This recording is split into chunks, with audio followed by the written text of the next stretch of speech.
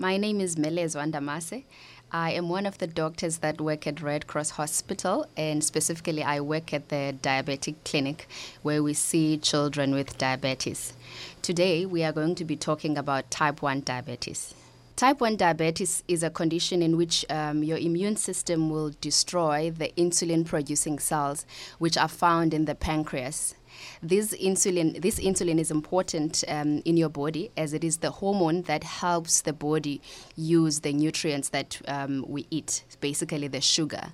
So then if the insulin is not there or is not functioning well, your body will be unable to utilize the sugar.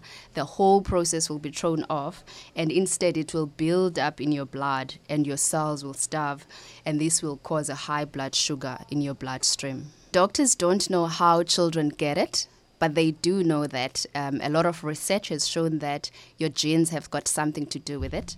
Also, the environment does play a role, but multiple factors do play a role in subsequently having someone develop type 1 diabetes, but there's no one thing that has been identified to cause diabetes. You should worry that your child might have diabetes if they suddenly have increased thirst. They are always wanting to drink water, and they suddenly wanting to go to the toilet frequently. Sometimes you'll find that your child was previously toilet trained and dry during the day and night, and then suddenly they have frequent accidents. They'll have increased hunger. Despite eating a lot, you'll notice that there is unintentional weight loss as well.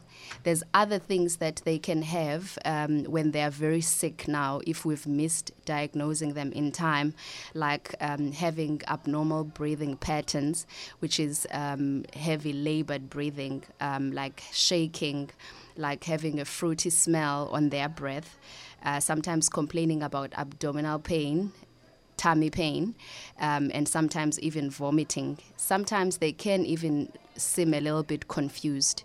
So if your child has one of these symptoms, it would be a good idea to ask the clinician that sees them to please just check what their sugar is. Family support is very important in caring for children with diabetes, because we have found that children that have very stable family support tend to do very well. And when I'm saying some family support, I mean full involvement in the lifestyle changes and going on to healthy lifestyle habits, including having the same diet at home, including everyone, those with diabetes and those that do not have diabetes, getting through same exercise routines together, supporting and getting educated about diabetes, including all family members that live in the household, so that everyone knows how to manage diabetes if they are part of the family. School support is also important. Peer support is important, making sure that there's regular follow-ups and regular contact with your clinicians to make sure that everything is going well. There is no cure for diabetes. After a lot of research that has gone into type 1 diabetes, there's still no cure, but treatment is directed towards managing the amount of sugar in the blood using insulin, diet, and lifestyle changes. People who have type 1 diabetes can live long, healthy lives. You'll need to keep a close eye on your blood sugar levels, but it can be managed very well with the insulin. The last thing I'd like to say is I think children and people with type 1 diabetes are absolute heroes. They're able to endure multiple injections, they're able to do multiple tests with multiple needle pricks, but they still come out winning. And I would like to thank everyone that has got family members that have type 1 diabetes who have been supporting them in making sure that they inject, they test, and they make sure that their sugars are well managed. Thank you. So, my name is Cade. And I'm 3 years old. Okay, my name is Marusha Bent. I'm the mother of Cade Bent, who was diagnosed a year ago with type 1 diabetes.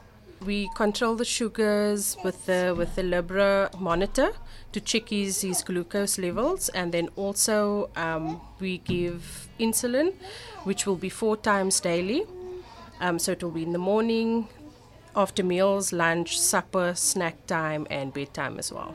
What I would advise parents that have just found out that their child or children has been diagnosed with type 1 diabetes, it is challenging, but it can be controlled with a good diet, healthy diet for the child, activity. So, for example, get your child to do sports, whether it's soccer, or rugby, whatever it is that the child is interested in. So the activity also helps with the sugar levels to manage it basically. And then basically just a healthy diet. Some of the challenges would be, especially with a 3-year-old or a younger person. Not referring to adults now, but a child that doesn't have the knowledge of what diabetes is. It's difficult for them because they constantly want things that they can't really have, that you need to try and limit them with. It's a challenge, but we get through it eventually. And also the sugar levels can also determine on the child's behavior as well.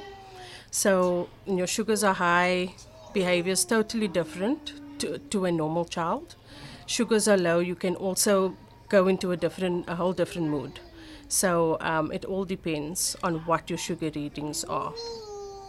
I can say what's made me stronger is learning how to manage something like this, because it is a challenge. It's very difficult.